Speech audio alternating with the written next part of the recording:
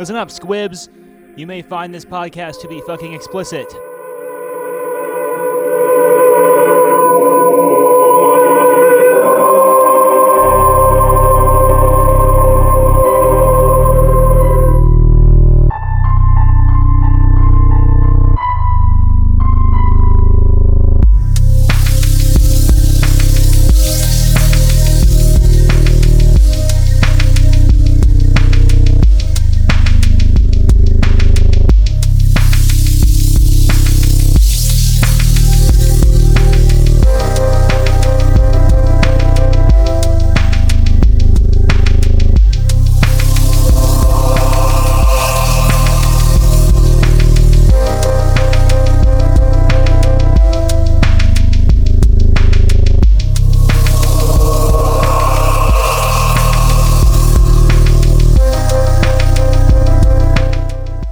Welcome back. It's another brand new episode of the Shadowsworn Radio Hour. I am your host, Brendan Carrion, and I am joined once again by my buddy, Adam. Hello, I'm Adam. I'm here. We're ready to do this. We're ready to do this thing. And this is a sort of special episode, I guess. We've been kind of teasing this one for a little bit. Yep. It's kind of dealing with the big news in the White Wolf world, right? I mean, that's our raison d'etre. That's our whole reason for being here. The thing that gets us out of our coffins. The spoiler. Will it remain our reason for being, or are we getting ready to just jump?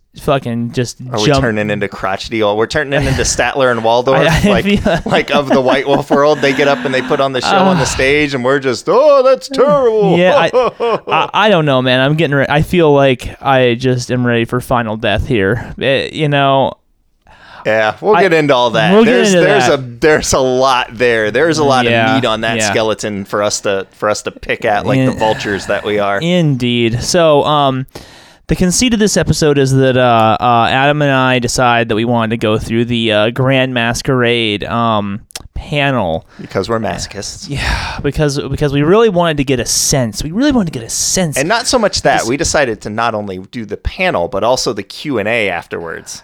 Having been to a number of cons, I kind of was under the impression that you learn a lot during the Q&A. So that happens sometimes. Yes.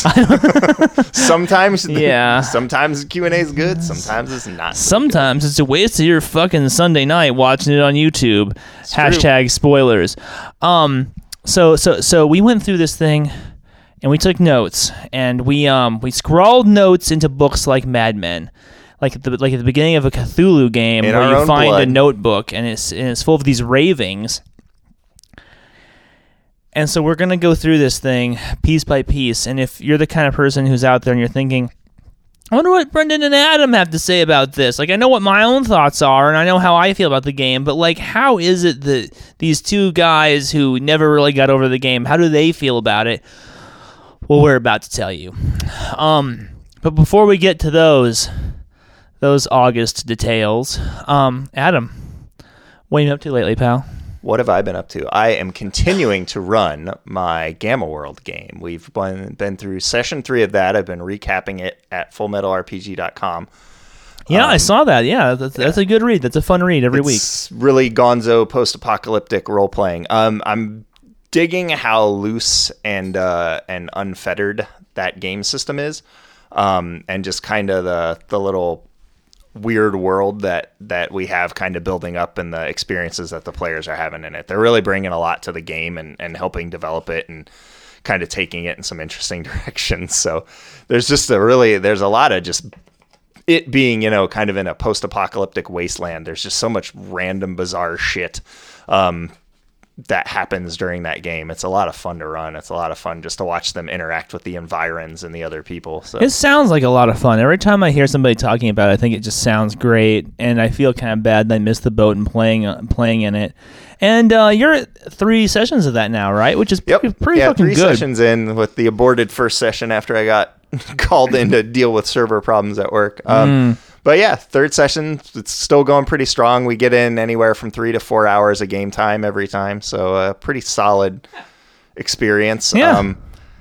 Combat's not very finicky, which is great. Yeah, it's just a lot of fun to play. Like, I would say that combat doesn't even really factor into it that much. We had one in the last session, maybe, and the vast majority of the time was the players kind of running around and just dealing with the environment and the other people in it. Nice. Good. So yeah, it's been going pretty well. Solid. Yeah, I got that. Picked up Demon. It was a deal of the day at Drive Thru RPG, so I got Demon that. the Descent.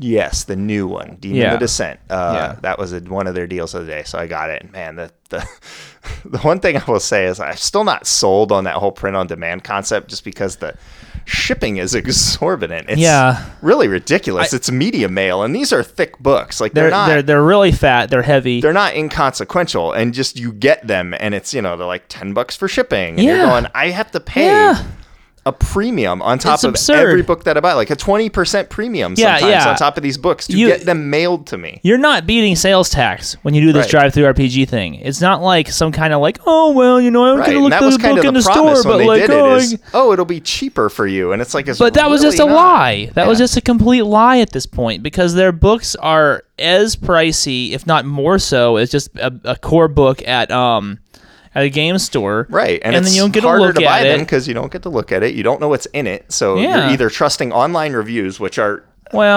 gushing for the most part. They do all that like open play testing, open. You can read a bunch of it before you get a look at it. Yeah, but it's really hard to get a sense of if the book is something you're even interested in when you can't see it. Because I know if I were to just judge Mummy based on the splat or the reviews on there, I'd be like, oh, I'm really interested in this. But as I talked to people, it was just kind of one of those, maybe I'm not so interested in this game based off of what I'm hearing. Right. I got Mage the Awakening 2nd Edition, which is a hefty tome, and Ghouls and Revenants, and the shipping on that was eye-bulging. It really increased the overall cost of the books to the point, especially considering that it wasn't so much of a big deal. I think it was $39.99 for the not great paper version of Mage the Awakening 2nd. Yeah. And those are fine. I don't the quote unquote premium ones are not like so good that you absolutely have to have pay them. The extra $10. Neither one of them is as good as just an old book off the shelf. Mm-hmm. None of them are as good as just the way they just used to be. And then I was in the used bookstore the other day, Bookman's over here in Mesa, and I saw a Mage the Ascension revised edition on the shelf, and I was like, I wonder how much this thing is. And I picked it up, and it was $15, half off cover. It doesn't. I know that was like a while ago now that came out, but that was a $30 core book when it came out. That was a $30 book. Yeah. Okay. I think now the current the 20th E one is like $79 or something. Right. But it feels like they rehash a lot of the stuff that's in the core World of Darkness books in the new books. They're so thick and they have all the everything in them, the skills and everything. Oh, you mean for the Chronicles of Darkness stuff? Yeah, Chronicles of Darkness stuff. It just they definitely do. I'm like, why do I have why are these all? Because they used to just be add-ons. It used to be take your template and add this on, and now it seems like it's just here's a complete game, and you're going to have the same rules however many of these games you buy. Old school World of Darkness guys will remember that feeling of frustration whenever a new core book came out, and this is back when they cost $30, and we were like complaining about that. And I was like, oh, why do I got to buy the same rules set every single time I buy a book? I got to read backgrounds again because you don't split out the backgrounds that are common to everyone and the ones that are specific to this game line. So I got to sit here and go through it every single time. Which is why when Chronicles of Darkness first came out, and it was called A World of Darkness, it was genius because there was here's the book. Here's the book with the rules and the basic shit that everybody gets. Template you lay on top of it, and then the games themselves are templates.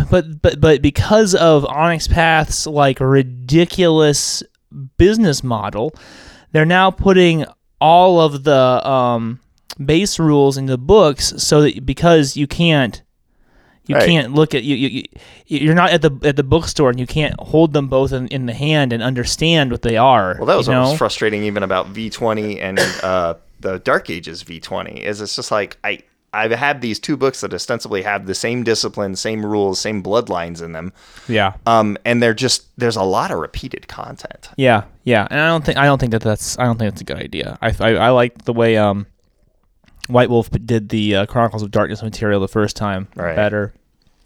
Now, I will say that the new Mage game is pretty interesting. They've changed it up a little bit. It's less dry. It's still dry as a bone, but it's not what the snooze fest that the first edition of that game was. It was hard to read. Oh God, I know. It's I remember when it miserable, came right? out, I bought it and Boston Unveiled pretty much sight unseen, and I tried reading the book, and I was like, "Oh, this You're is like, awful." Fuck this. And I said, "Okay, maybe if I read Boston Unveiled, I'll get excited about the game, and I'll go read the book." And Right. I got partway into that and just Oh no, not finish Boston Unveiled was not what I would call a good book. It No, was. it wasn't. It was. Yeah, it wasn't great. Yeah, no. I'm reading The Great and Secret Show by Clive Barker. Mm-hmm. And if you like mage games, have you read the book? No, I haven't. You got to read it. Because it just turns out that there's so much stuff that is lifted straight out of that book, just in the first 15, 25 pages. It's amazing. Like he calls the space between the mundane world and the magical world the veil, with like a capital V. Right. And like, I mean, they just took that like and put it into into Awakening, and there's all these characters in it that are just like, oh, holy shit, these are Mage the Awakening characters. It also reminds me quite a bit of Unknown Armies. Oh, okay. And so I think it's fucking great. I mean, to be totally honest, I think Unknown Armies itself is just like very, very heavily based on Clive Barker. So if you're like a Clive Barker guy, Unknown Armies is a good book to pick up. But yeah, so I got that, and it's okay. It's okay. You ran a game this weekend, Oh, right? I sure did. Oh Yeah. boy. So I ran That sounds like a ringing endorsement. Oh. yeah, it was, here's the thing is I had a good time. I had a good time. I went out to Imperial Outpost with a couple people, and I invited a whole slew of people, and not a whole slew of people showed up, just a couple. The mysterious Jeff showed up. I hadn't gamed with him in like fucking forever, so it was good to play with him. Heather, the girlfriend, came out to play, mostly because she didn't like want to go an entire day without essentially seeing me on the weekend.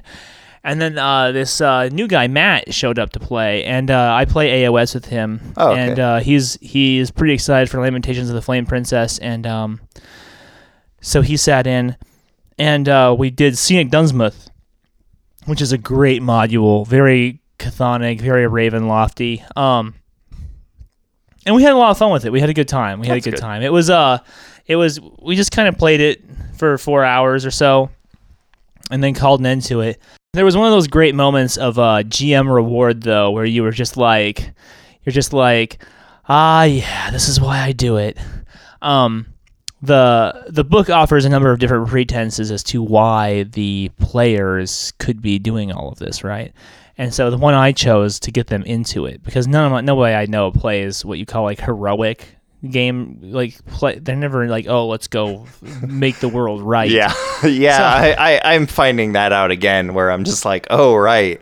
I don't play with the type of people who want to play heroes. I play with the type of people who are like, I'm going to turn my character into a sadistic cannibal, like, just because that seems like the thing to do. Yeah, exactly. So I knew that altruism wasn't going to motivate these guys, so I decided to like wave gold in front of their face. So the wind up for Scenic Dunsmouth is that a provincial some sort of magistrate hasn't been able to collect taxes from this town, and so he sells you the indebted taxes of this town for an unbelievably cut rate. And then you as mercenaries, it's up to you to go there and like wring it out of these people, right? Oh, so you're playing like Collection Agency, the game. Sort of.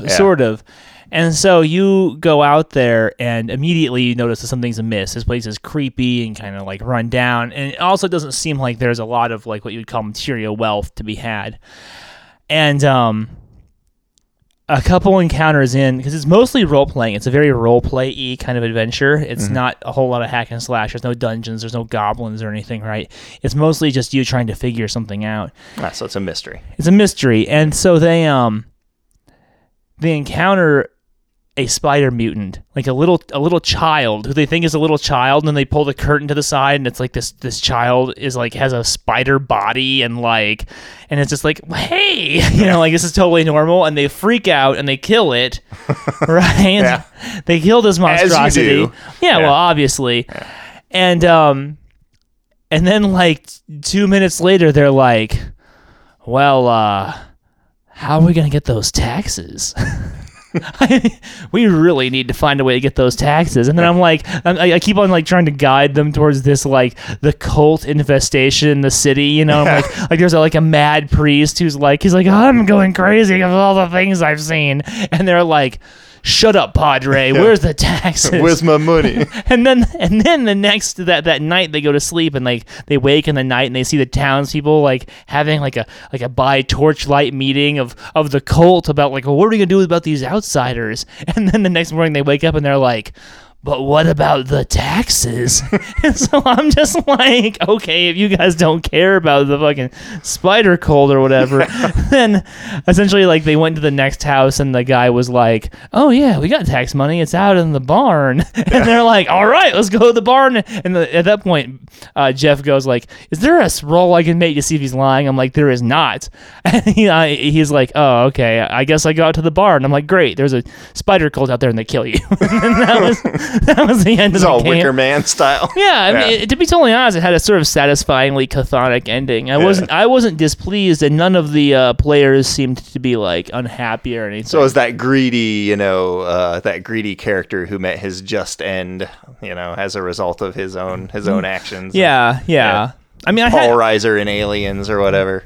Yeah, sort of, definitely. I highly recommend Scenic Dunsmith. It's really great. It's a really great Lamentations module, because the whole thing randomizes every single time, so it's never the same sound twice. Right. Never the same NPCs twice. You can just run it. Yeah, they do a lot of cool stuff with that. It seems super interesting. Right? I love Lamentations. But we did not come here to speak of that, no. We did not. We did not. We came here to talk of World of Darkness and Forever Nights. Vampires. All right.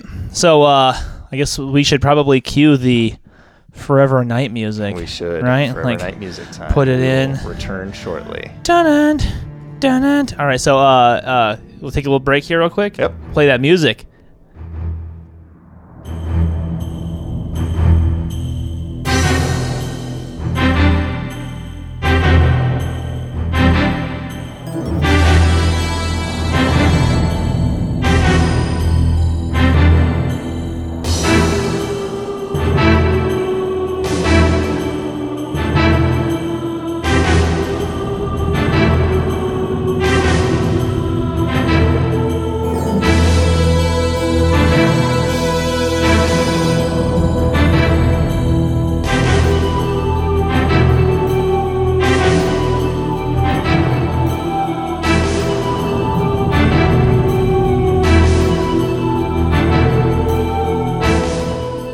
And we are back. We hope you enjoyed that little musical interlude that we had for you. How could they not? It's the Forever Night theme song. It's fucking rad. It's the best theme song. Fred Molin. It's it's a good soundtrack. I think I actually have that soundtrack somewhere in my collection. I have to dig it out. I'll have to go unearth it from its shallow grave.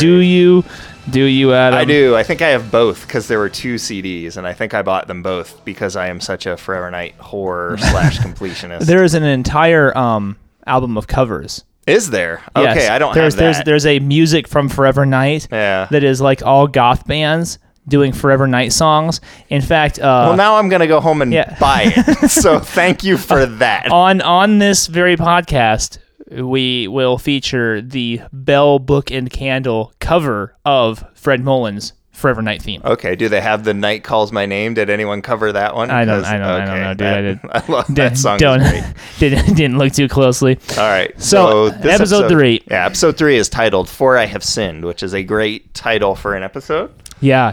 kind of covers a string of murders of some women at a local Catholic church in Montreal. Yeah. And we did establish it's Montreal. Yes. Yeah. Because you see Montreal Trust on one of the buildings. Because it's we paused it. It's the Saint Laurent River or whatever, right? And they're panning over the bay, and you can see Montreal Trust. So, whoever on Wikipedia said that it's Toronto, eat a dick, because it's clearly fucking Montreal. Trust.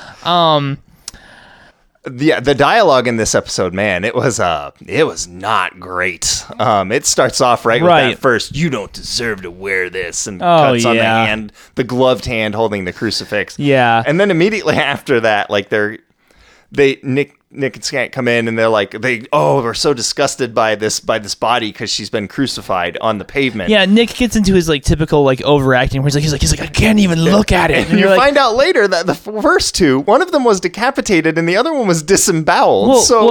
This is the thing that set him off, was like the spikes on the asphalt. Like the disemboweling was fine, the decapitation was fine, but the crucifixion was a bridge too far for old Nick. As in everything in Forever Night, it's hard to tell. It's ambiguous due to the bad acting and bad dialogue. Yeah. What's really actually setting him off?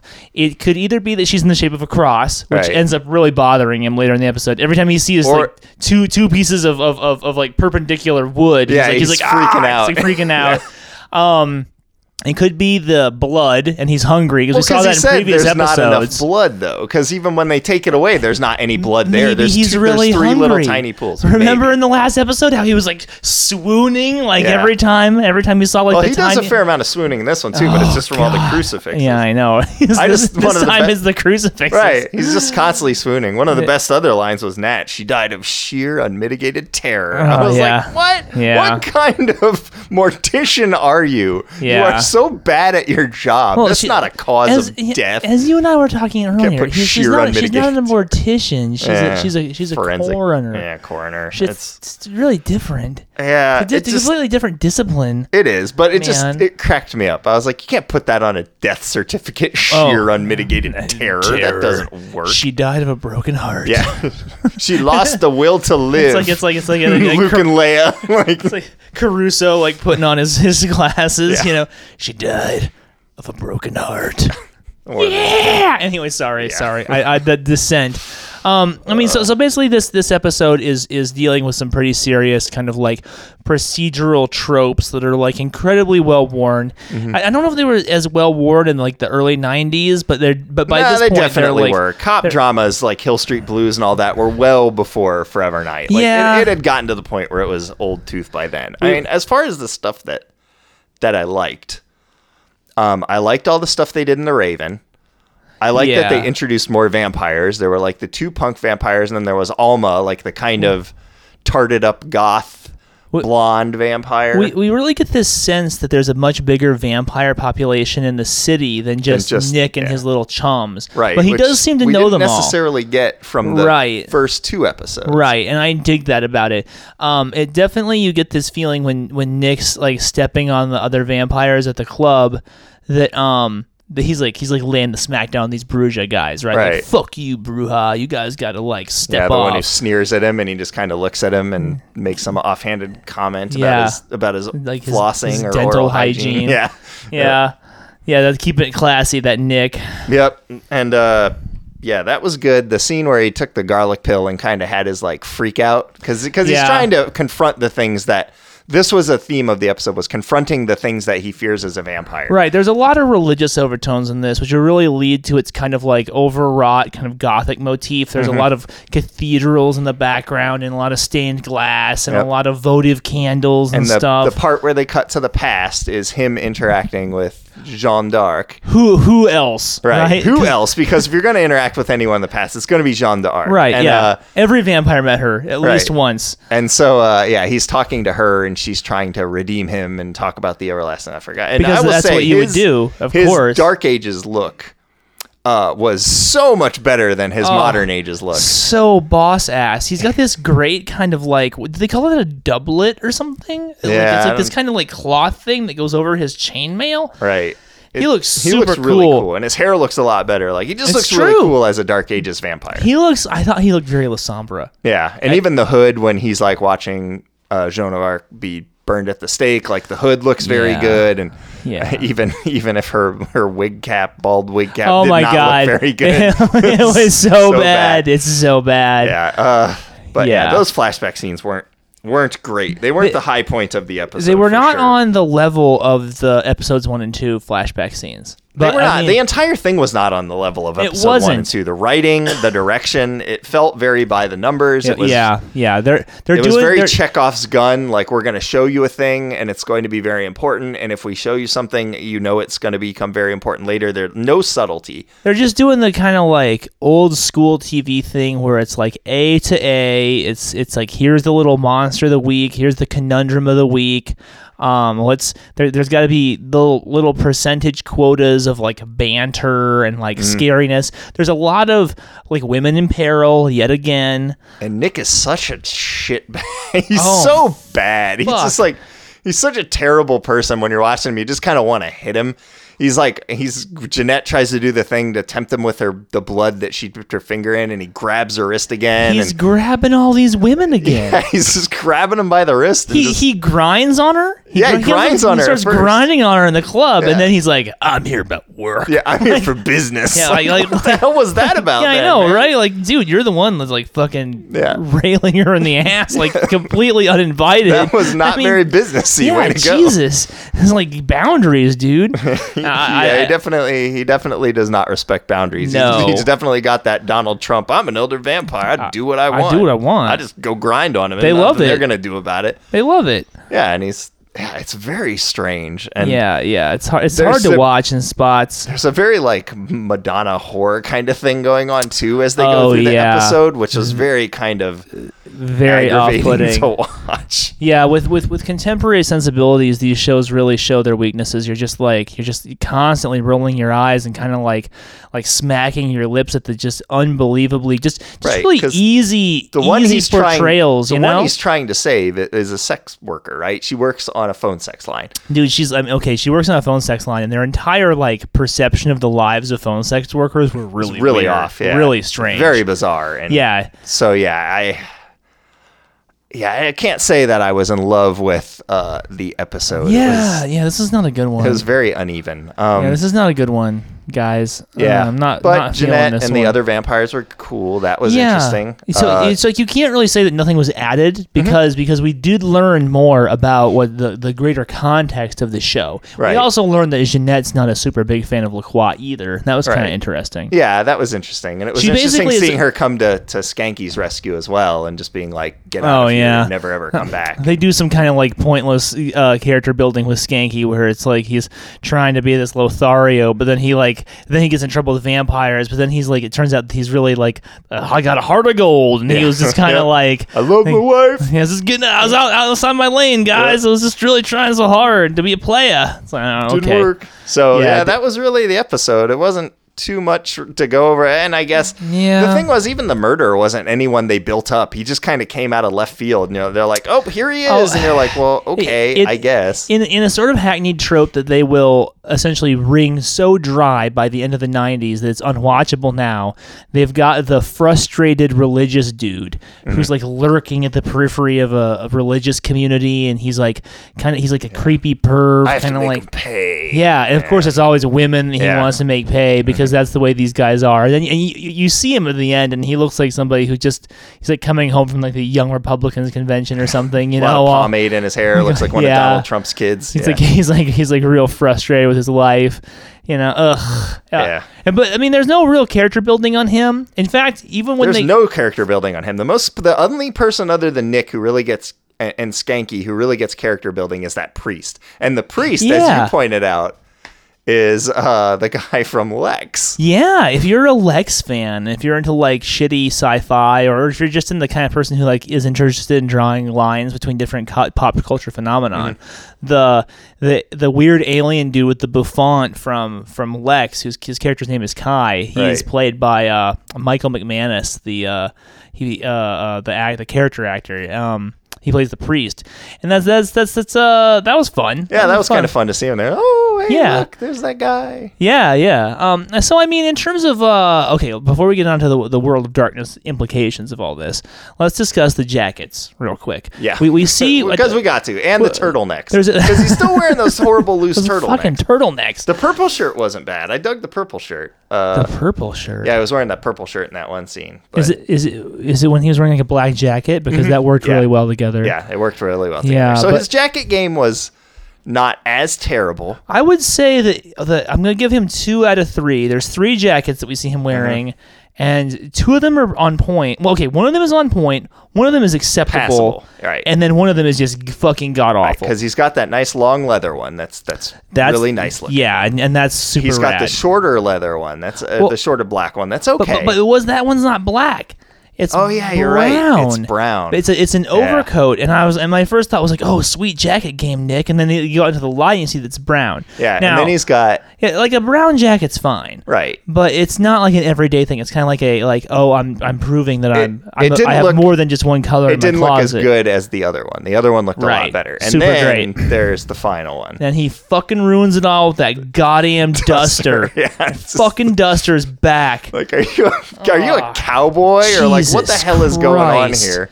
I know, it's so disappointing. Yeah, it was really his look was not great. His No. Dark Ages look was way better, but Dark his A- modern yeah. era look was pretty sad. And, Yeah. and very disappointing. That- I wasn't thrilled with it. Me neither. There were no real high points in the Everybody modern era else was look. pretty much whatever. The only other person I can think of whose wardrobe really stuck out to me like a sore thumb was the priest in the overalls.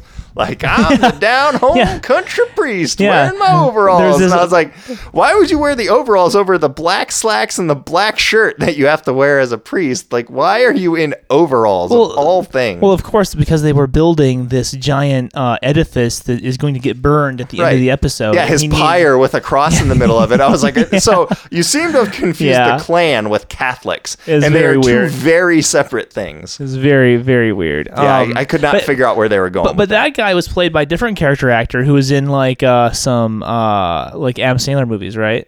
Yeah, something. He Yeah. was. Yeah, It's he sort was of a treat to recognizable. see him, because he's playing like a very typically him character. Yeah, it was an interesting episode. It wasn't great. How do you feel about its implications for the World of Darkness? Is there anything in here that you could use for a game? Is there anything because first of all, the religious killer is like so fucking done. If you're like sitting here like, oh, that sounds like a great game for a great plot hook for my World of Darkness game, just don't. Right. Just don't do it. It's so fucking tired. Yeah, so there's I got to be don't something know. else. Like, what else is there? I mean, even meeting the Joan priest like of Arc? grappling Ugh. with the priest grappling with like the rules of the church and the sanctity of the confessional It's so is done, and you can't do anything with that. It's so two-dimensional. I would say about the only thing that I would take out of it for World of Darkness was the club scene in The Raven, like Yeah. that very first club Yeah, scene. I'm in the same spot. And then kind of like that disassociative scene where he takes the garlic pill and kind of has this thing where he that was kind of cool. wigs out a little bit. Like Yeah. I could see using that for like a frenzy or a Rotshek kind of Sure. situation. Sure, I can see that. It's really about all that I could see that you could pull out of that. Those were the gems that were hidden in just the mountain of excrement that was the rest of the episode. If you're willing to was a dig through stinker. that big pile of festering yuck, then you can pull a couple things out of it. That was about it. Yeah. If you like hackneyed dialogue, I mean, there's Well, a couple I mean, it gems is a in there role-playing that you game.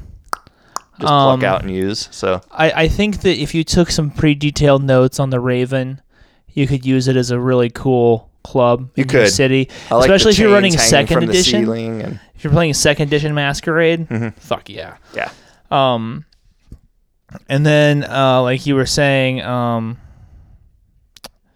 yeah, that's like pretty much it. Yep, that's about pretty it. much You got it. a couple of vampires you could use as Bruja. You got Jeanette you could use as fairy, and Alma you could use as fairly stereotypical Toreador, and then you got Nick who you could use as like a asshole Ventru who just knows better than everybody else and is just going to run roughshod over everything. I don't like the idea that you have to have your characters interacting with historical personages. in Yeah, the I've past. never loved that. Like when Yeah. you read a book and they're like, "Oh, look, in this city book, it's Rasputin," and you're like, "I don't, Yeah, dude, I Rasputin. don't want Rasputin in this book." Rasputin showed up in like how many different old World of Darkness books? Like he was in Malkavian, right? He was like a cultist of ecstasy or something. He was Nosferatu. He was was he a werewolf? He I might don't have remember. been. He was a bunch of different Everybody had their fucking claws and Rasputin. Fucking that guy. It was, yeah, I don't know, man. I'm just not a big fan. It's usually not well done. No, no.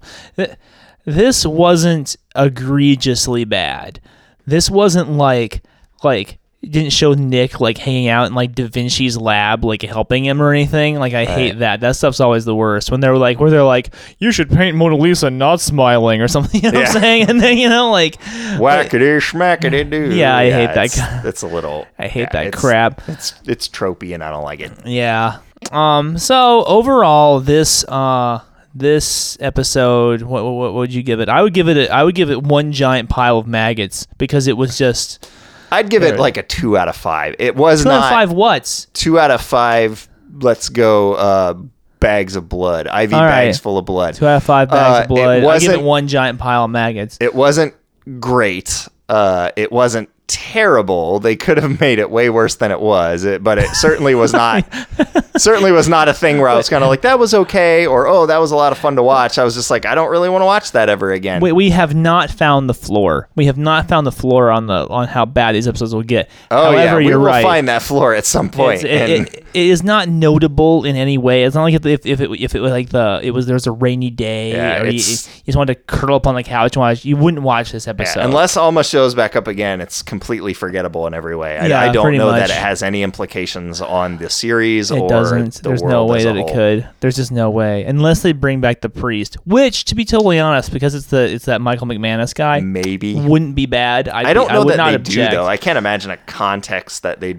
This is just before it's very much of serialized the week. television in a certain way. Yeah, it's very much the blank of the week formula. I don't know that he'll be watching back. those shitty Next Generation episodes where like nothing makes any sense. And and also, I mean, I guess like in the last seconds of this review, they're like what is meant to be taken as like police procedural is like laughable. Yeah. Right. This is the Riker with no beard phase of the show. Yeah. So we're gonna unfortunately it is. We're gonna tough it out until we get to the part where Lacroix comes back and should be any time now. Lacroix is Riker with the beard, and we're really looking forward to that. Should be any time now. All right, guys. So we're gonna take one more break, and then we're gonna come back to I don't know, like the Last Supper or like the Ultimate Shit Show. I don't even know what this thing is. We're just gonna come back to it and just start dissecting it. We're gonna tear apart this corpus like two mad vivisectionists Zimiche with like that Ventrue lackey that they captured, and we're gonna take out all the gibbets and giblets and all that and put them on a table and label them and see what we have at the end of it. And maybe we'll throw it into a Schlotzka or set it up as a guard or something. I don't know. Our war against the Tremere will never end, is all I have to say. It'll never end. Until the usurpers are all dead. Ash in the sun. I do not forgive and I do not forget. All right. We'll see you in a second.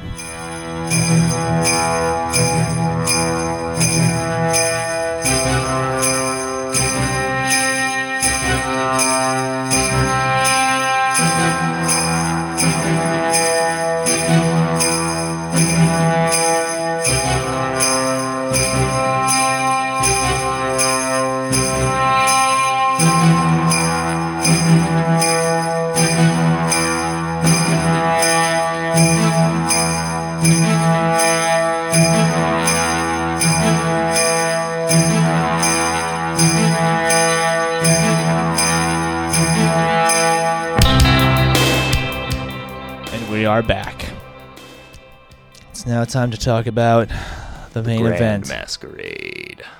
Was it grand? Was it a grand masquerade? Well, yeah. Hey, you know what, man? I wasn't there. And I suspect that I wasn't there is going to be a theme. Did you feel like you were there? Because we had come to this agreement, this is what we were doing, I felt transfixed as though Dominate were being used upon me, and I could not look away. So, does that count as being there?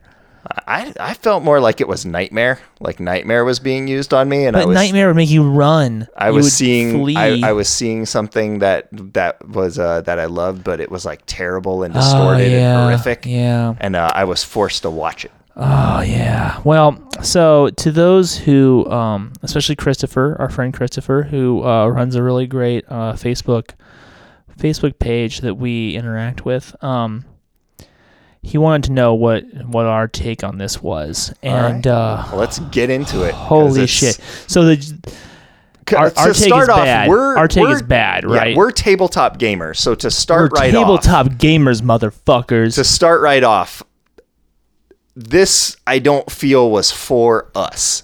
Dude, you're wrong. You're wrong. Do you think I'm wrong? Because This is I the really, future, man.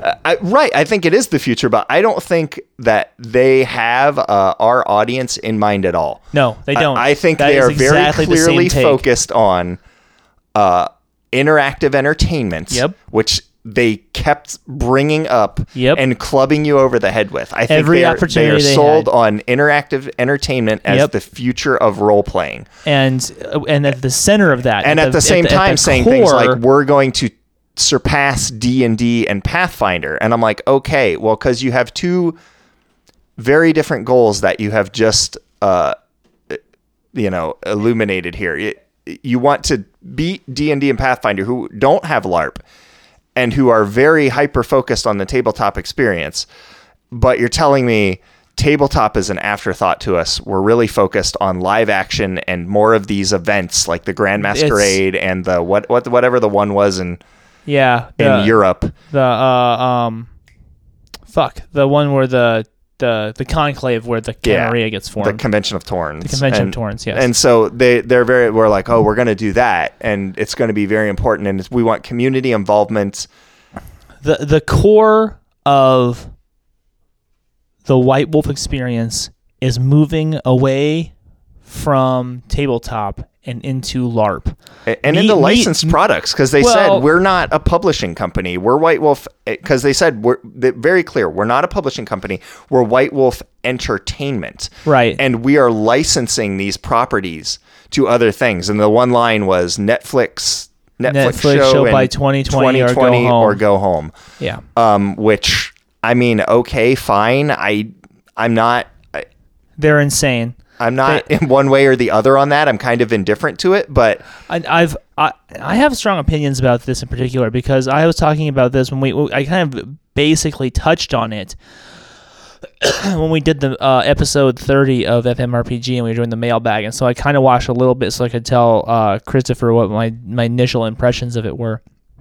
And I was skipping around through the Masquerade video a lot, right? And I came away from it very positive, like, oh, they're going to give us a lot of different stuff, and we can really expect to see Vampire have a higher profile, and they're going to really try and... Well, they certainly seem to want that. They're going to market us on like a different, on a new I don't level. Because they did a Constantine show, and it wasn't... Dude. It wasn't very well received, and I don't think it was very good. It was fucking terrible, but that's I don't know how they're going to make this work in the current environment. They keep comparing what they want to do to Marvel, and everybody who wants to come out with all their guns blazing and be the new Marvel seems to sort of miss what exactly it was that Marvel did. Well, because DC tried to do, but they went the ultra dark route, and it didn't work. Nobody wants that anymore. This is the problem, man. Marvel movies have a sense of humor, and I don't know that you're going to be able to make the World of Darkness have a sense of humor. I don't think you have to have a sense of humor. Here's the problem: is people keep trying to build from the top down. Mm-hmm. People keep trying to. Marvel built from the ground up. First of all, Marvel hadn't stopped publishing comic books for like 10 years, and then just decided to suddenly start doing that again. Start doing it Oh, again. hey, let's revitalize this brand. Let's get Marvel comic books back into comic shops. What do you think of that? You know, they already had a brand that was in the stores and that people knew. It hadn't been on fucking hiatus for 10 years, okay? Like, and then they took a bunch of like C-level characters and slowly, over the course of essentially like a decade, wove them into something big. They didn't start out with like 900 projects and then say, oh, let's also have that funneled down into a singular idea. Right. I think they kind of started with Iron Man because they were like, if it fails, it doesn't matter. Because it's not one of our big properties. Because we tried to launch the Hulk twice and it blew up both times. Yeah. And we can't seem to get a Captain America movie or a Spider-Man movie to work. You know, so it was like, all right, let's just start with a guy that we don't care about. And if he fails, he fails. And if he succeeds, great. And he succeeded very admirably, I think. I think I would agree. But they didn't start out building this fucking thing whole cloth. And you listen to these guys at the panel talking, and they don't talk about the game at all. It's a fucking convention Right. at a fucking panel about fucking role-playing games, and no one's talking about role-playing games. They did you mention the notice signature that? characters a number of times. Yeah, but like- what I feel bad about, and what I don't think anyone has told them, is their signature characters are not great. Well, They specifically mentioned Lucita, Theo Bell, like all the ones I hate the most. And they're just like, oh, yeah, we want people to know who these guys are. And I was like, really? Because I don't. Like when people ask me about those, like where, oh, you mean like, and I'm like, don't worry about that. That's not what the game is about. I got the sense that one of the positive things I did get from them was the sense that they are moving those guys to the side. I hope, but then they said the thing where they're like, oh, we want to make it about your characters. And the only thing I want to hear about less than Lucita and Theo Bell and Anatole and Beckett is John Smith's Ventru from the LARP in Orlando, Florida. I could give a shit about that character. I don't want to hear about these LARP games. I don't want to hear about what these people are doing with their LARP games. And I sure as shit don't want a bunch of LARP games becoming canon every year, fucking up everything that I'm trying to build. This is exactly where this entire thing is going, which is meet the new aristocracy of the White Wolf canon universe, which is your friendly neighborhood LARP group, which, I mean, essentially the most obnoxious group of guys at every game store. Put a stake in it. It's done at that point. Like, leave it out in the sun. Because it's done. I'm telling you, this is the future, man. Because for a while they were doing that with the card game events. They were like, oh yeah, this card game event is now going to become canon. And I was like, I don't want Vampire the Eternal Struggle like regional finals to be like a world defining thing for the World of Darkness. Some guy comes in there and is like, oh, I'm going to play, my 10 blood Marcus Vital card and put a motorcycle and a leather jacket on him, and then he kills this other guy, and that's now the thing that happened in the world. Like, I don't know, please don't do that, because you have a lead of storytelling, and his title is lead of storytelling. That guy should be the one driving the vision of your product. And well, I mean, he is, and this is the vision he has. This is the vision, which is it's a bad vision. It's like one of those. It's one of them creepy, weird visions. Here's the thing, man. Here's the thing here's I think the pulse that they're trying to put their finger on here.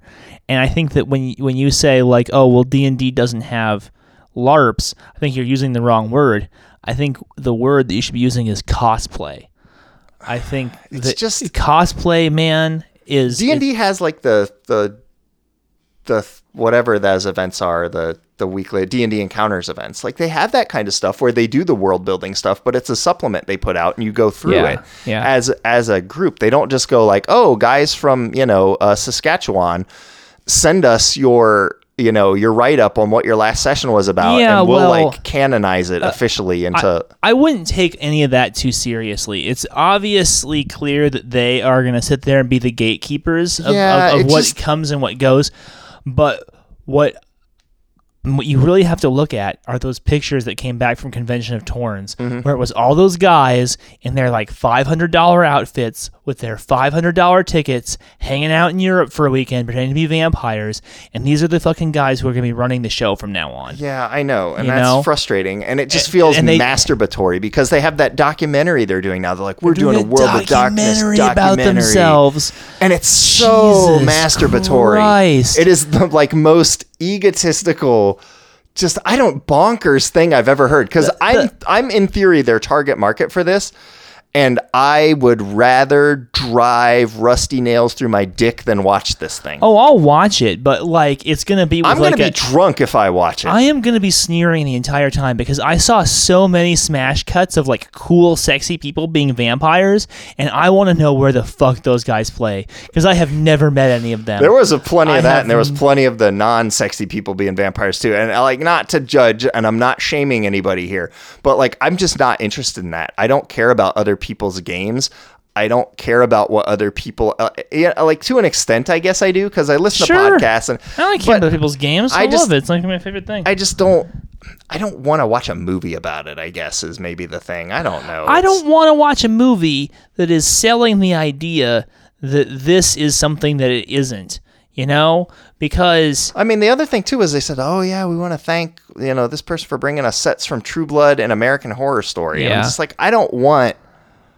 Like, why isn't it its own thing? I don't want a set from True Blood. I don't want to feel like Suki Stackhouse is there. Both those shows had seasons in Louisiana, and they shoot those shows in L.A. You know, it's like they're not actually in Louisiana. I just want it to be its own thing.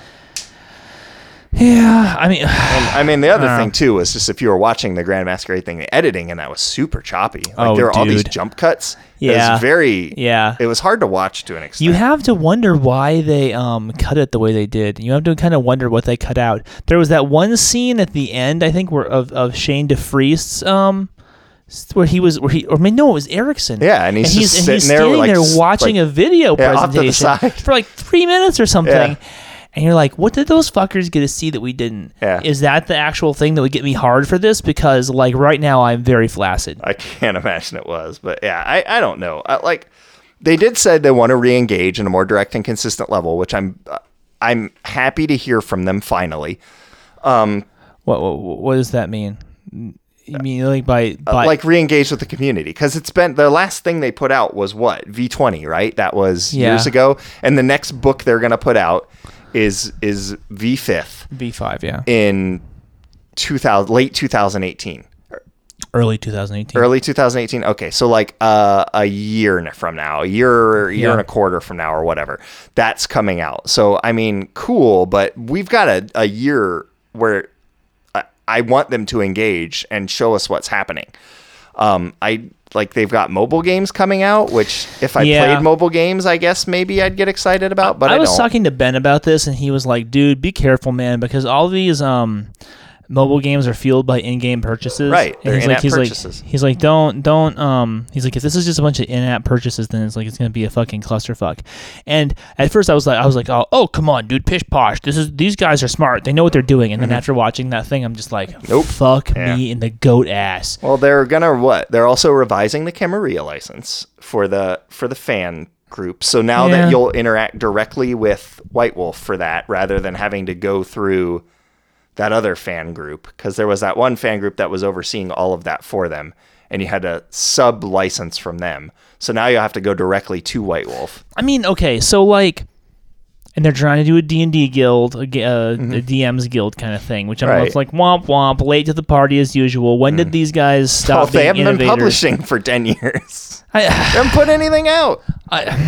Dude, I'm so frustrated with these dudes right now. It is I am ridiculous. too. Well, one of the other things too was they're like, "Oh, we won, Geek Culture won," and then they proceed to like bag on how terrible Geek Culture is for 10 minutes, and you're just like, "So what did we win?" That part in the beginning, we didn't win anything. That part in the beginning where they brought out the certificate from the mayor talking about how much he loves fucking vampire players. Yeah. I was just like, this is the biggest fucking sellout bunch of bullshit in the entire fucking universe. Like, remember when people used to when cops used to run you off for playing LARPs and it was kind of like an underground, kind of edgy kind of thing to do. Right. And now we're sitting around getting our fucking backs clapped by the goddamn mayor. Fuck That's this. just a convention thing, though. They do that for every major convention. Because I went to a WordPress convention, WordCamp, where they did that. Like the city of Philadelphia came out and presented, the community with it's WordPress Appreciation Day or whatever, and I was like, that doesn't mean anything. Oh, I've never had that experience. A make everybody feel happy about themselves kind of thing. It's just, but the thing is we shouldn't even want it. We should have ripped it up in front of the fucking cameras and been and lit it on fire with a Sabbath lighter or something. You know what I'm saying? Fuck you, man. We're coming for your daughters. That's right. What the hell, man? I would have been fine with that, but yeah, it was very weird. And then he was talking about geek culture. Oh, there's a new topic to fight about every week, and I was like, how long have you been involved in geek culture? Because it's been like that since I can remember. Yeah. I remember being in comic shops in the 90s, early 90s and late 80s, and getting in tussles with people about which superhero was better. Could Hulk beat Superman? And I liked how they busted out the covers of those old White Wolf magazines and then dogged the Wick Brothers art for 3 minutes. That was pretty great. And then they were like, oh yeah, but seriously, we love it. And it's fuck you, man. There was something weird going on there. Did you notice when they put up the whole who's who of White Wolf that there wasn't a picture of Andrew Greenberg up there? Yeah. Which it's I mean, is there a beef there? There was some pretty heavy retconning going on, and who was like important to White Wolf. Yeah, man. Yeah, and then I love the part about like, oh, you need to ban abusive players. It solves things. Like if it makes your game better, get rid of them. And it's just kind of like, okay, but like that gets into the whole Q&A segment, which we'll get into after we dig through this thing. Let's see here. Oh, I did like the line, "We're not going to get a fourth chance," because I was like, well, I mean... Yeah, I didn't understand what the fuck he meant. How many chances have they had? Well, because they had their first one where they launched, then they did the CCP one, which I guess was chance number 2, and then Paradox is their third chance. So they seem to be of this opinion, like, we're not going to get a fourth chance. And I'm like, well, I mean, I was surprised you got a third chance. So I wouldn't write anything out yet, bud. I mean, I don't even necessarily agree with that. I think that like Vampire will always be cool as a property that like, even if they fucking like wring this thing dry. There's still a lot of love for it, which they do talk about. Even years later, there's still a lot of love for it. I mean, all it'll take is the right group of people to get a hold of the license and then publish it in like obscurity. Right. I don't know if these are the right that would people. be fine. Oh well, these guys obviously aren't familiar with obscurity and don't want to be. Right, and so then that was the first guy. I mean that was Shane. Then we got to Tobias, and Tobias's thing was very CEO speaky, and it was a lot of we're a participatory media Oh my god, company. this thing was so boring. We are most excited about working with the live action concept and get it to be big, really big. Yeah, I did have that exact same thing in my notes. We are most excited to get LARPs. Even a little bit. Where they're going to move the meta plot into a new timeline, which you have to because you Gehenna-ed everything. So they're like, oh, now it's going to be a long end. Now it's going to be a long Gehenna. Well, I mean, that makes sense. And a new Inquisition. And I was like, well, depending on how you handle it, cool. Okay, what I'm totally down with is the long Gehenna. I think that like that makes perfect sense. Instead of like the 10-page Gehenna could happen this way, Gehenna could happen this way, Gehenna could happen this way. The original Gehenna was written in this incredibly literal way, where it's like, oh no, it's the literal end of the world and fire and brimstone. I guess my question is, should I take my Gehenna book that's at home on my shelf and like dispose of it? Well, I mean, the answer to that is obviously yes. Yes. I mean, it was never what you'd call a good book. It was never really what I called a good book. But I have one just for, Oh, do you for shits and giggles? Yeah, but, it was never really a great book. You're not wrong, but it was one of those things where it's at the end of my collection as the capstone to the collection. It is, here it is, this is the end of the entire thing. And now apparently I'm going to pull it down and put it somewhere else because it's, I don't even know what it is anymore. It's nothing. Well, I mean, it was an interesting thought experiment. And it is still the capstone to the 3rd edition revised collection, which I have to say, I'm just going to interject here, and to all you listeners, if you are a fan of Vampire, and you think maybe some of this stuff might be making you feel a little bit queasy, what you're hearing, now is a great time to be on the secondary market scooping up books, okay? I have been relentlessly collecting 2nd edition books, and let me tell you, man, they are cheap. Really? If you remember the good old days of 2nd edition, and you want to maybe keep playing Vampire, but you don't necessarily want to do any of this new shit, go out there and get those 2nd edition books. They're fucking great. They're very easy to find. The 3rd edition books are like harder to find, and they're kind of unreasonably expensive. But if that's your thing, I think once the 5th edition hits, I think that the numbers, the prices on that are going to start going down again. I'm even starting to see the World of Darkness stuff, the new one, Chronicles of Darkness, starting to show up in used bookstores now. I'm seeing a lot of that stuff in there now. Yeah. Whereas I never saw it before, it was hard to find those. Now I'm like, oh look, here's this book that I never would have thought I'd see here. Yeah, you're seeing more because I don't think that they sold very many of them, and yet here it is. Like there's 2 copies of World of Darkness at the used bookstore near my house that doesn't really have.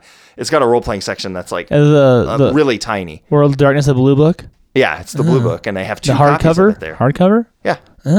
Yep, there's 2 copies of it there. I might need one of those. Oh, well, if you want one, let me know, because there's 2 of them sitting there. So. Is that half-price books? Yeah, half-price books. Over on Power near my house. Interesting. Very interesting. They got 2 of them, and I was like, oh, look, here they are. Like, just sitting here. Yeah. Up for grabs. Anybody wants them? Come get them. Like, they're here.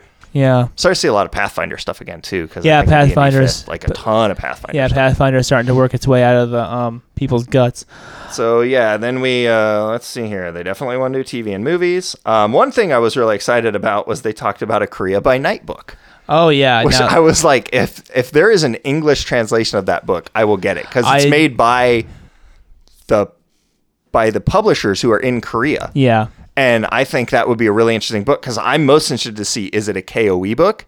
Is it a Vampire the Masquerade book? Right. Is it a mix of the two? Like, what do they do with it? And I just really like to read it and see what it's all about. Here's what's sad is I don't think we'll get to see it. I don't think we ever will either. Because Shadowrun, which I've been exploring quite a bit lately, actually has this same thing going. Apparently, Shadowrun is quite big in Germany, sort of weirdly. So they have a unique publisher in Germany that reprints all of their books in German. Okay. But they also release their own books.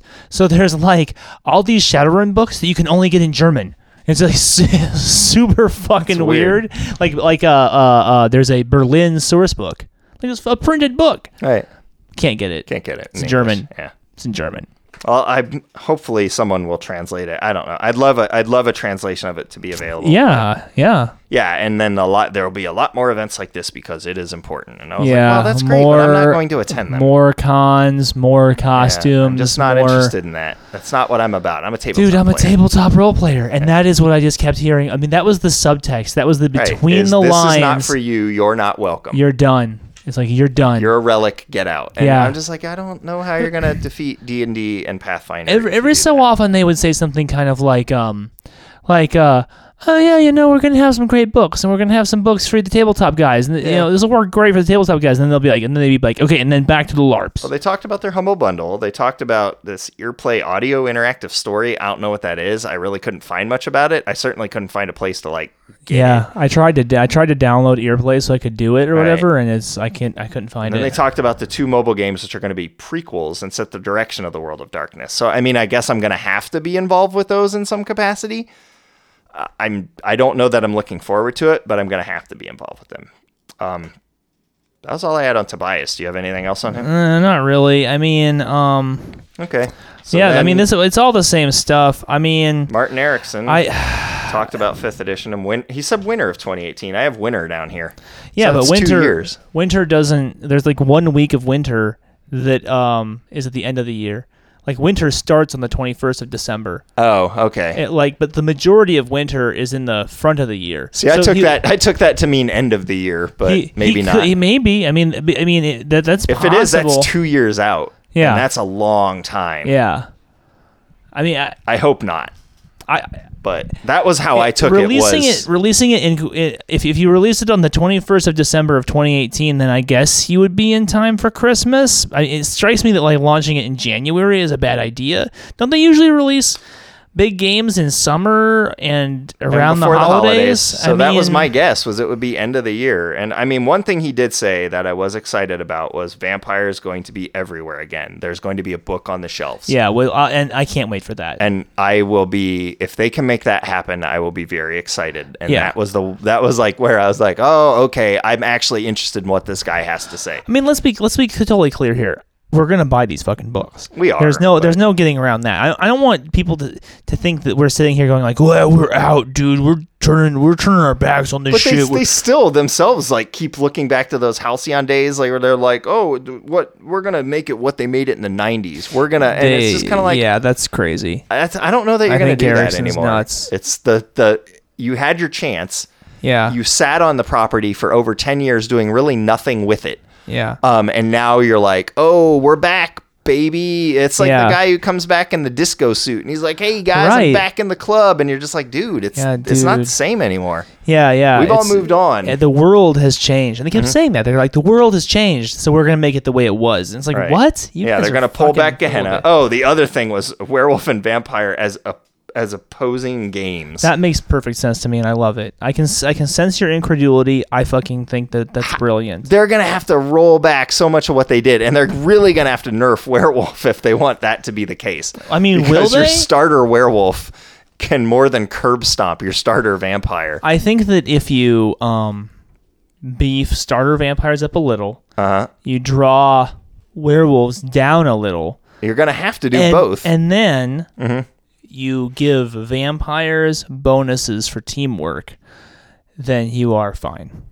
maybe, but the werewolves are going to do teamwork too. It's like the werewolves have their gifts, they have their Krynos form, they can step into the Umbra. They've got so many different things that the vampires just can't compete with. Yeah. Like as a werewolf, if I got a mirror nearby, I always have an escape in combat. If I'm a vampire, the best I can do is celerity out or obfuscate. Vampires have earth meld. Vampires have institutional control, and werewolves don't. Vampires can access technology, and werewolves, when they're in their Krynos forms, cannot. The younger ones can, but maybe. We'll see how it works. Look, dude, the template for this is the ever increasingly ridiculous Underworld movies, in which vampires just bust out machine guns and gun down werewolves, and I think that if you move in a direction where that you make something like that possible, they're gonna have to retcon a lot of werewolf stuff though, because there's an awful lot of werewolves with machine gun art in the second edition and other subsequent books. Like Rage Across the Amazon is nothing but were creatures with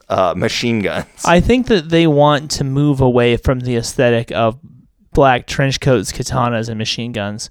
So if they... I don't know that their fan base does. They're going to have a challenge there. Dude, I'm telling you, man, they don't give a shit about the tabletop guys.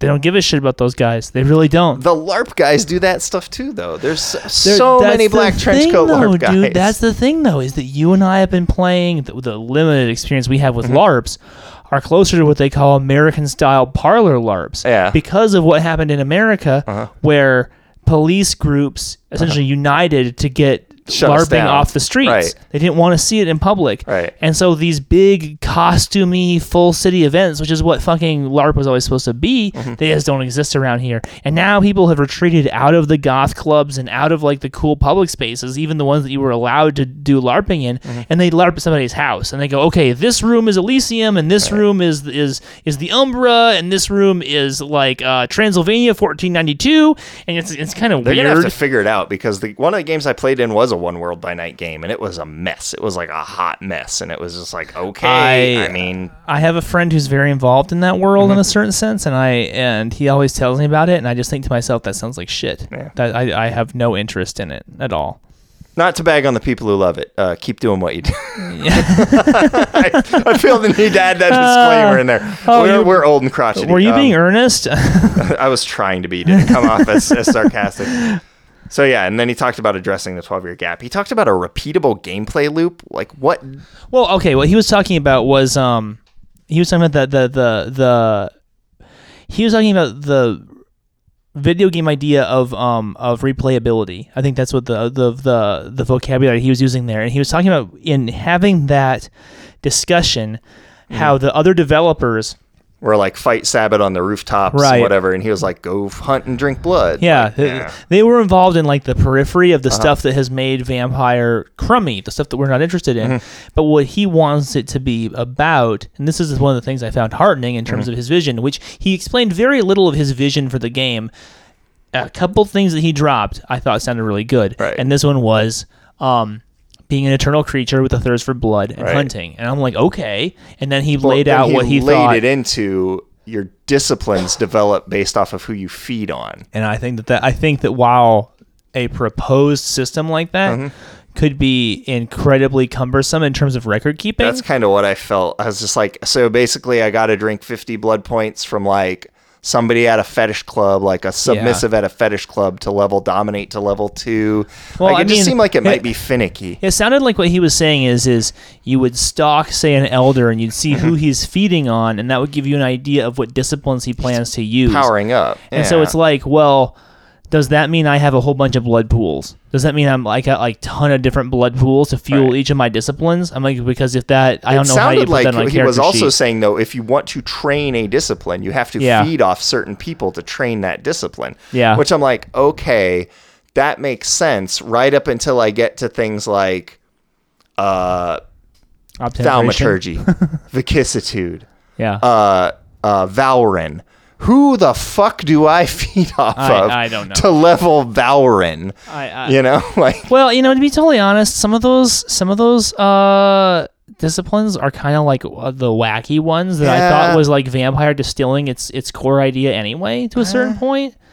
And I guess protein you got to feed off animals, but if you're an elder vampire, you can't draw sustenance from animals anyway. So well, you can in regular vampire, can't you?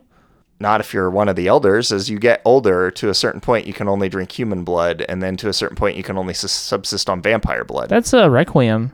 That was Masquerade too, as I recall. Was it?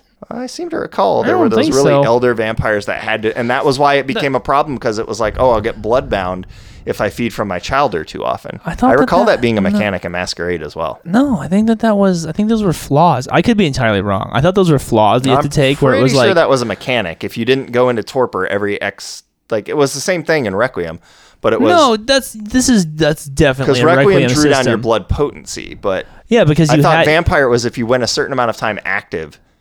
no those guilds in Masquerade, they never went into torpor. Because there's tons of vampires though in Masquerade who can only subsist on other vampire blood, and they're all elders. Yeah, like because they're written that Themystasna way. or whoever that Malkavian one. They're just written weird. All right, well I I'm think gonna they have to have- look that up because I'm pretty sure I remember that being a rule. Maybe not. Do you but I'm want me to pretty get out sure. the book right now? That's right. Yeah, Get out the book. Cannon fight. Start beating each other with alternate hardbacks until one of us submits. Dominate, submit. I could be totally wrong. I mean, I Yeah. haven't fucking played It that game. doesn't in really forever. matter. Ultimately, it's what's worked best for your game, right? Yeah, indeed. And yeah, so it's you're the main characters, and the meta plot moving forward, you will be at the center. Well, okay, look, no. This is good news. This is good news. It's This is good what news you and I. depending on how this is they what we implement it. always bitched about, man. We bitched about this for years, and now he's saying he's gonna fix it. And we can't bitch about him saying he's gonna fix it. It depends on how they implement it. Like I said, if it's about these LARP events, and it's gonna going be to about these LARP events. This guy's character in Orlando did this thing, and it has globe-spanning repercussions, and it's going to alter your game.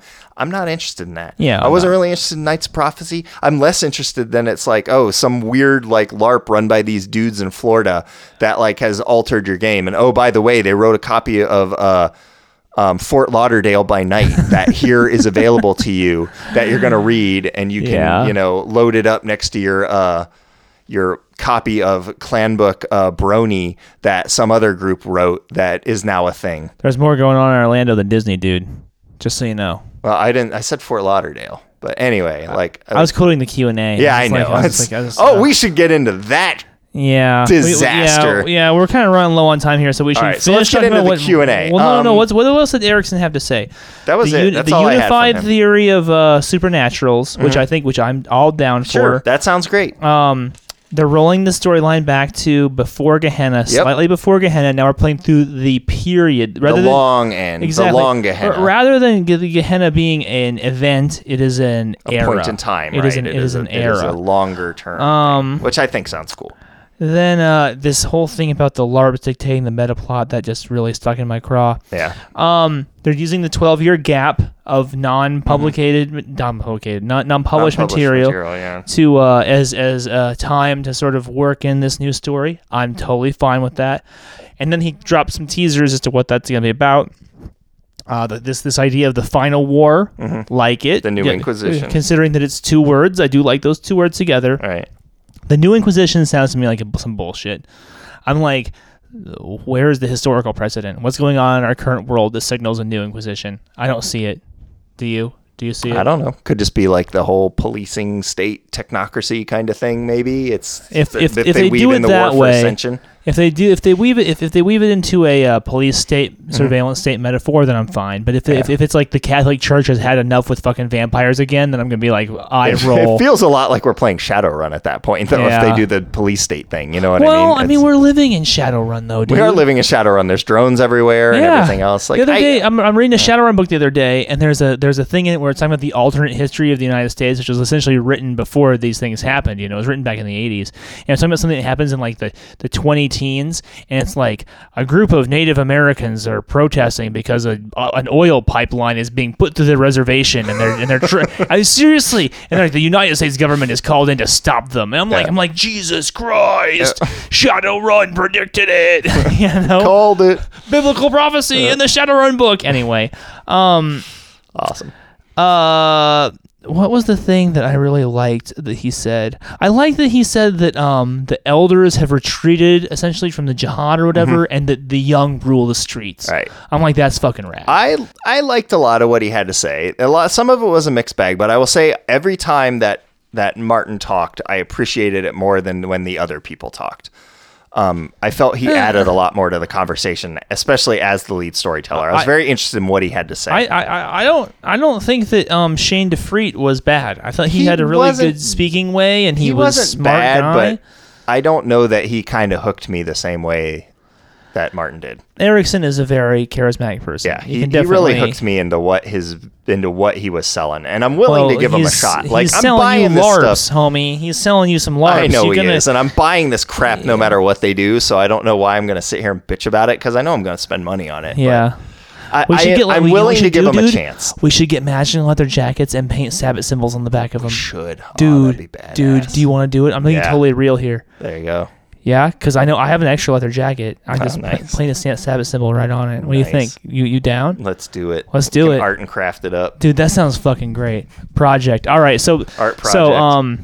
So we'll go to the Q&A. Q&A.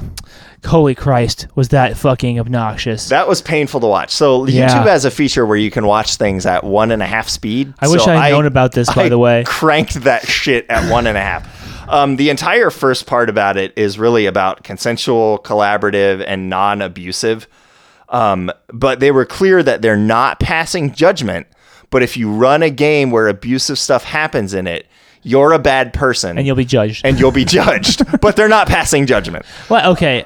And then there was a lot about, well, how do you talked about, us being involved in the process. How does that work? And they're like, oh, well, if you pitch us something we like, we'll use it. Yeah, I love that. They're like, oh, yeah, we're totally going to crowdsource the shit out of you guys for free material. And then it was, how do you deal with conflict between two different groups running in the same thing at the same time? And they said, oh, well, White Wolf will approve materials in official canon. Yeah. So one of the two is going to win. So I could spend a lot of time building my own Dark Necropolis Phoenix game, or Dark Metropolis Phoenix. Scottsdale by night. Yeah, and then some guy who's like, I'm running Apache Junction by night comes in and just fucks everything that I do, and I have to throw it in the garbage because he got to White Wolf before I did, and they were like, we love the idea of hillbilly vampires crawling out of the hills and you don't have to ganking people throw in their garbage. beds. You just run for your tabletop group at home. Yeah, till it becomes canon, and then some dude rolls into my game, and he's like, so I want to play one of the Bradovich that's rolling out of Apache Junction. And I was like, there's no Bradovich out of Apache. And he's like,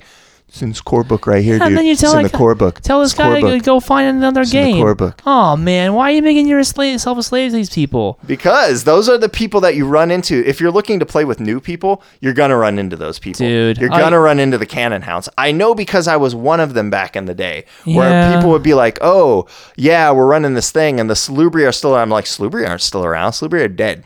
Says right here in this book, there's only 7 of them. So there's no Salubri. And the guy's like, no, it's like a city and there's Salubri in it. And I was like, 7 of them, Well, I mean, clearly you weren't meant to be in that game. Yeah, clearly. There was that one moment where Shane DeFreet kind of dogs the Chronicles of Darkness experiment for a second. And he's like, I think the problem with that was that they this is the thing about the entire event, is that they were so focused on the mythology of Masquerade that they never talked about the game. They don't talk about the game at all. Right? Or how it works, or what it's about, or what the mechanics are. Exactly. Or what the line is going to be like what we can expect from books. It's really just about, hey, nostalgic, older gamer nerds, remember that thing you loved? We're bringing it back. And I'm like, okay, but what about that? We're bringing it back. And I was like, yeah, but I want it to be... I want it to be interesting. If you're just going to bring me back what I've seen before, I have a pretty complete second edition collection. Right. I have a pretty complete third edition / revised collection. I've got V20. You're going to need to show me something. I mean, here's the thing. Do we really need another Rocky movie? Do we need another Rocky movie starring Stallone? I guess there's people who would want to see that, but there's people who wouldn't. I guess depends how you do it. That is the question, right?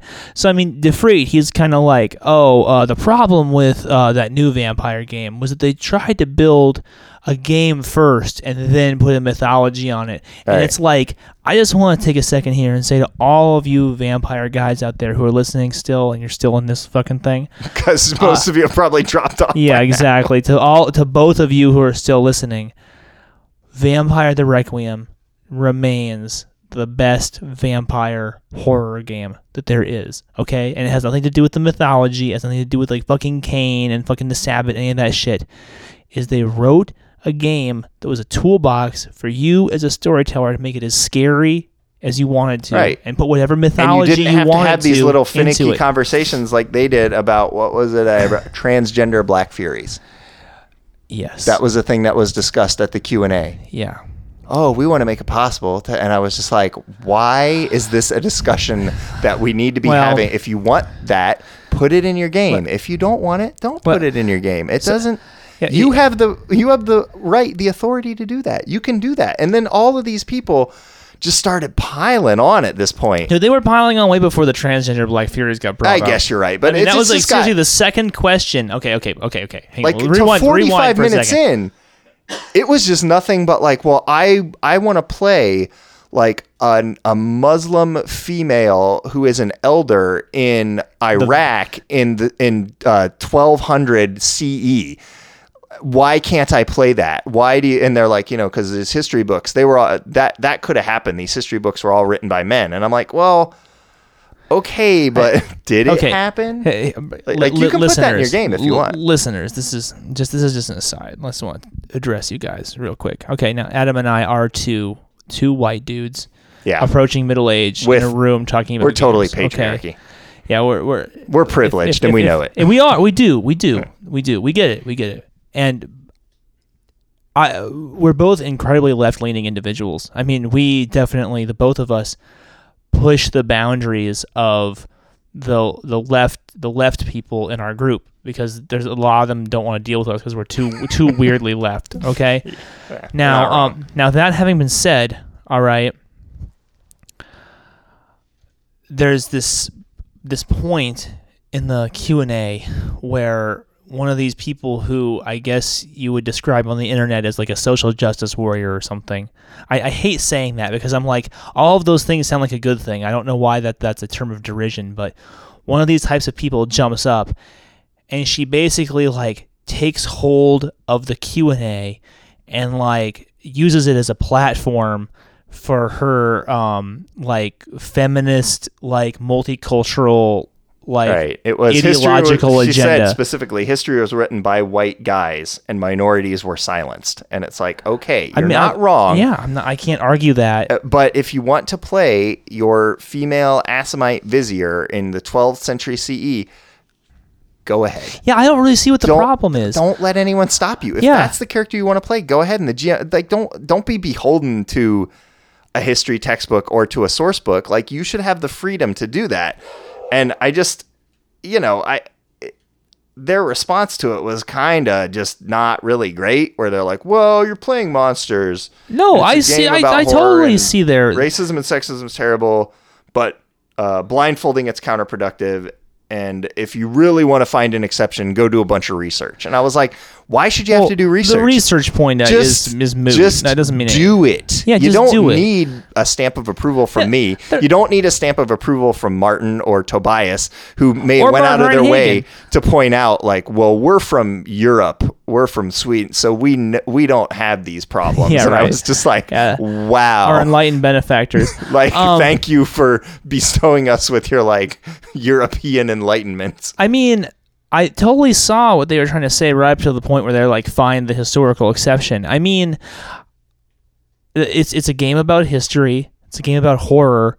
It's supposed to be dark. It's supposed to make you uncomfortable. But it's also a game about exceptional individuals. So if you want to play an exceptional individual, then I think you should be allowed to. If your GM doesn't want to let you play an exceptional individual, then I think you should probably find a new GM. Find a different group. If your GM is seriously going to sit there and you're like, I want to play, I want to play a male Daughter of Cacophony, and your GM's going to be like, no, then like, don't play with that guy. Go find a different group. If you got a strong concept, then go elsewhere. Like, there's no reason that you should have to deal with that kind of stuff. If you want to play, your transgender Black Fury, play a transgender Black Fury. I mean, I wouldn't say no to that. I'd be like, cool. Do you have I would say, why do you want to do it? What's your concept? And if it's a good concept, like, let's roll. The problem is this idea that, like, we need to write into the books all of this stuff. All of these exceptions. That doesn't, I mean, like you need to feel somehow the books reinforce your idea that in the year 1000 there was a lot of room in the upper echelons of the English clan Ventru for black, lesbian, transgender Muslims. And I'm like, I mean, maybe if you want to play that character, man, Yeah, I don't know, go for it. Yeah. But like, I don't really think that needs to be written into the books. Right. You know, well, that was kind of the interesting thing, because then they got into a part that I agreed with, where one of the guys said, "I want more books faster," and they said, "We want to get them to you faster." And I said, "Cool." Like, yeah, that's fine. thumbs up. Fine with that. And then then it one was, guy, what lessons do you learn from NWAD? And they were like, "Oh, they build a world first, the game second," which you talked about Yeah. earlier. They said, "We're gonna, we're gonna build a world first, the game second." And then they said what they did was they built the game first and put the other stuff second, and that was a mistake. And I was like, really? But in the meantime, they didn't have anything to actually tell you about the game. Right. They had nothing. Like, No there was one details. guy who took the Q&A to ask a question about mechanics, saying like, "Oh, hey, so what's going on with all this stuff?" And they were like, "Yeah, we haven't worked on Yeah, any we're of not it. worried about that. We haven't worked on any of it yet." And it's Yeah, like, what? Yeah, it really would have been helpful too if during that whole discussion that was going on, if Dana and Kareem had like joined in and kind of given their 2 cents. I was really hoping to hear more from them, and they were really quiet throughout the whole thing.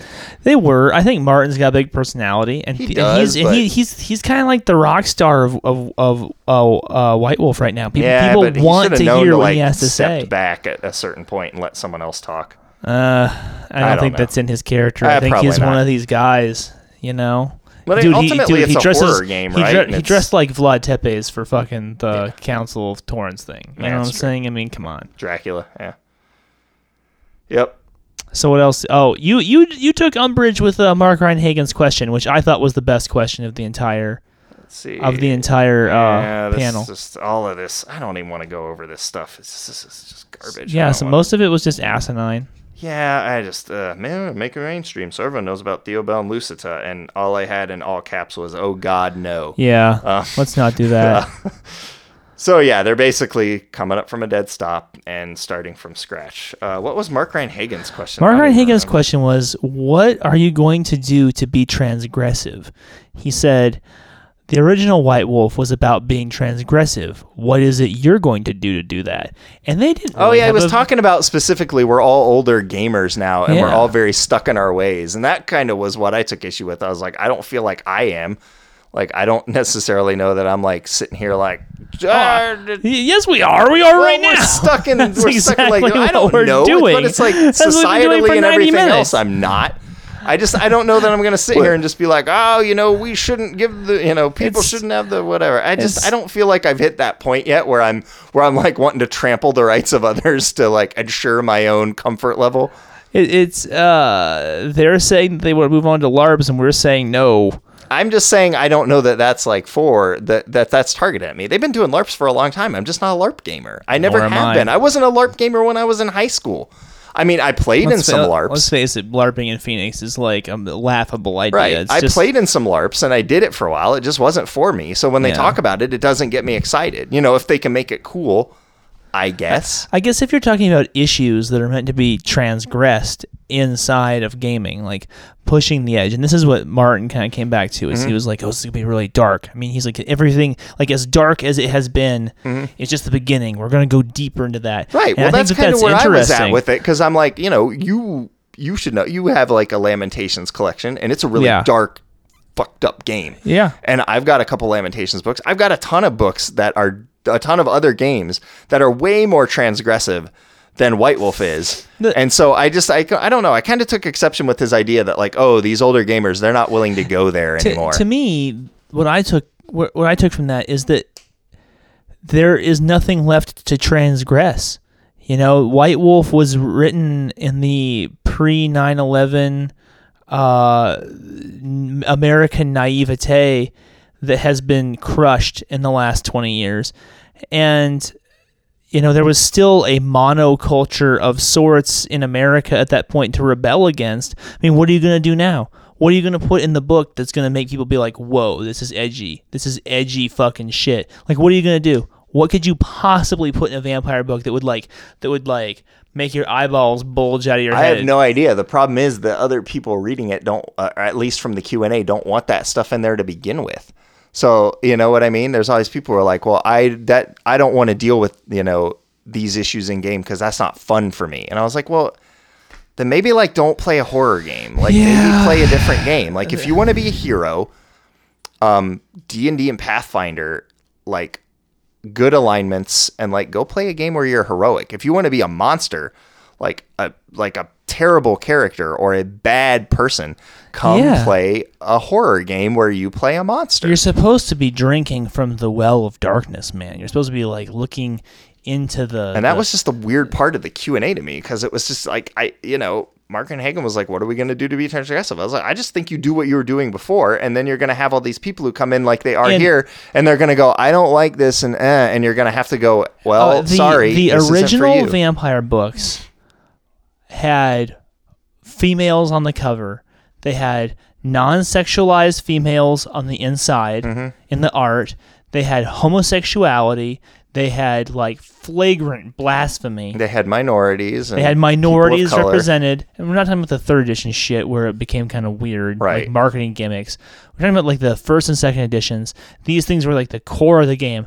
This was 20 fucking years before anybody else even thought of that shit. You know, everybody wants to clap D&D on the back for putting a black lady fighter and a black wizard into the D&D 5, but like White Wolf was there fucking edition 2, like fucking 1992. White Wolf was on the ground doing this shit. Yeah. So if a bunch of like neoliberals want to get in their grills for not catering enough to like socially progressive ideas, they're bonkers. Socially progressive role playing games wouldn't exist without White Wolf. But back then that was fucking crazy. The idea of like there's gay sex in role playing games. Right. That was crazy.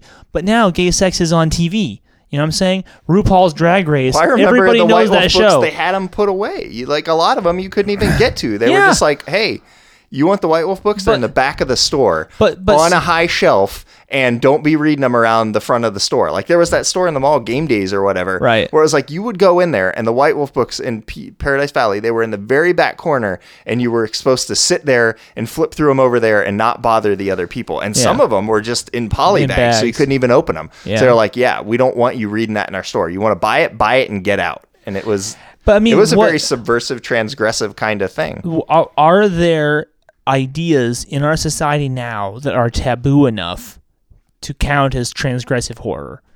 Do we have anything?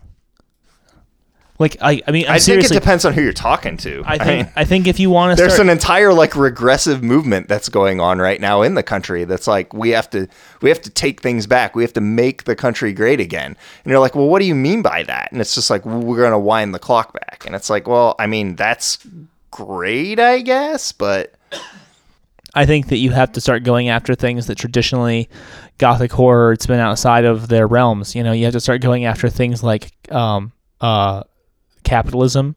You have to start going after the culture of work. You have to start going after the cult of celebrity, you know?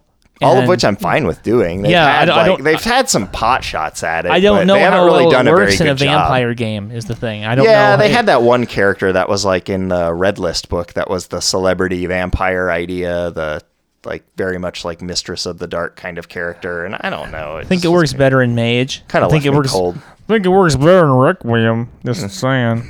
There's a lot of stuff that works better in Requiem. Requiem's still a great line, and they just put out a really great book, and you can go buy it, and it's really cool. Yeah, I don't know. Top fucking notch. I'm excited for, no pun intended, some new blood in the scene, and I'm excited to see what they do with it. And I really want to see the ideas that they move forward with. To the extent that I'm kind of disappointed in it was I just felt like the Q&A got bogged down in stuff that's not vampire specific or didn't really have anything to do with White Wolf. I think it also got kind of bogged. I think that the entire proceedings got kind of bogged down into sort of like grandiose back clapping. It really did. They were pretty proud of themselves. Yeah. And, you know what it reminded me of, dude? You know what it reminded me of is when LeBron James went to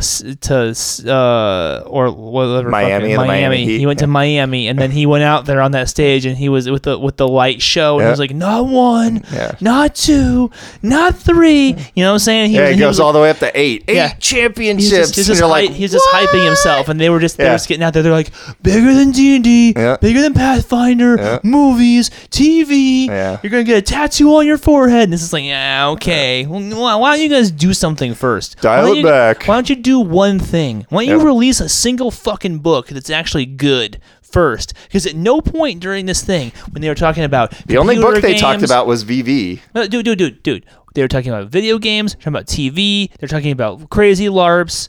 At no point did they just sit down and say, we are dedicated to making the finest edition of Vampire the Masquerade that has ever existed. Because I don't think they care about tabletop anymore. I think we are not their target audience. I think the target audience are the people that they think have been keeping the candles burning for Vampire for the last 20 years, which they see as the LARP community, because the LARP community is a lot more visual and easier to see.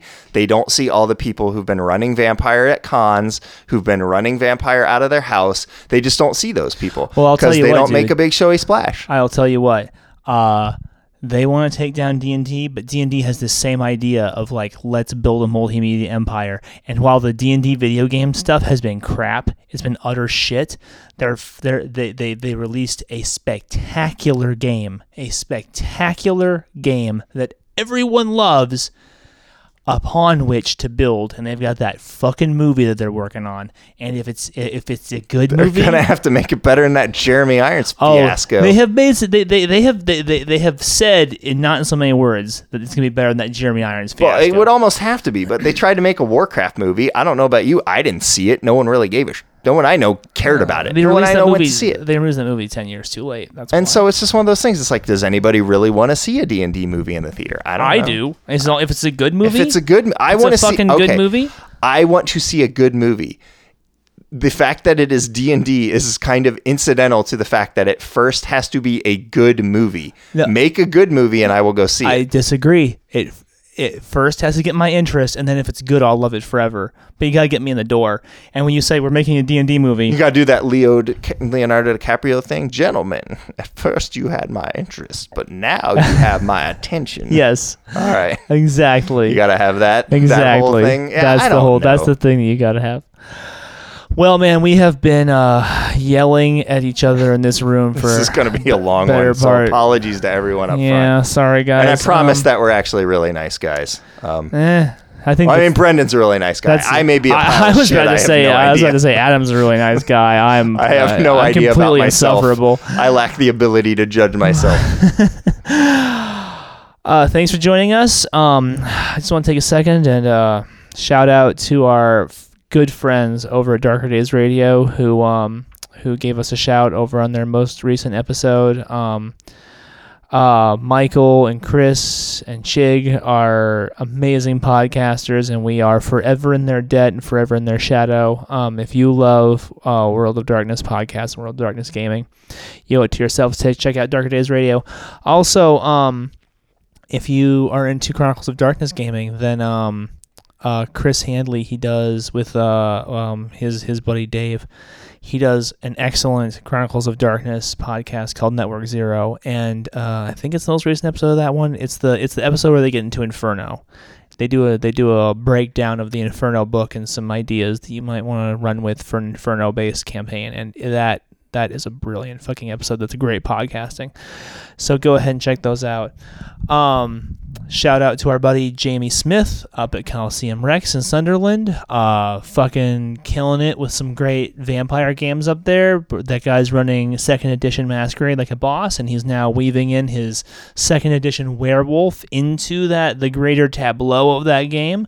So, if you're a fan of World of Darkness, that kind of material, get up to Sunderland, get up to Coliseum Rex, and interface with that community there. Can you think of any shout-outs we need to do, Adam? No, I think I'm good. Yeah, we'll love the guys at Darker Days, love the guys at Network Zero. Those are both awesome podcasts. Absolutely. Big shout out to our friendly local gaming stores. Indeed. Imperial Outpost and Game Depot. Yes, indeed. We have been haunting those places for many a year now, and continue to drag our now antediluvian carcasses through their doors, and they've always been very welcoming to us. So Yeah, so if you're ever in Phoenix and you are looking for some games or you're looking for some gaming supplies, we highly recommend Game Depot in Tempe, and we recommend Imperial Outpost Games in Phoenix. that just leaves us to the part of the show where I say thank you for listening. We really appreciate it. If you enjoyed this show enough that you want to leave a review, we ask that you leave a review under Full Metal RPG on iTunes. It is vital to the spreading of the show that we get these reviews. A 5-star review would be great, but we will take any stars. If you don't really feel like it's a 5-star review worthy show, then I would ask you to contact me first. You can reach me at fullmetalrpgofficial@gmail.com, and I will do whatever it is I can to address your issues so that you feel like you can leave a 5-star review. And if you don't want to leave a review on an electronic method, then tell your friends about the show, man. Post us in some forums or something. This is how people learn about the show, and there's just so much going on out there in the world. Adam and I, we only know about our weird little corner of it, and I guarantee you that you know about things that we don't know. And people, they trust what they hear from their friends. So if you tell your friends, I know this great podcast, or even know this like pretty half-decent podcast, then... Passable podcast. Better than 98% of all Rifts podcasts that exist on Earth, people will listen to you. The best way of any kind to get in touch with us, however, is via Instagram, at Full Metal RPG on Instagram.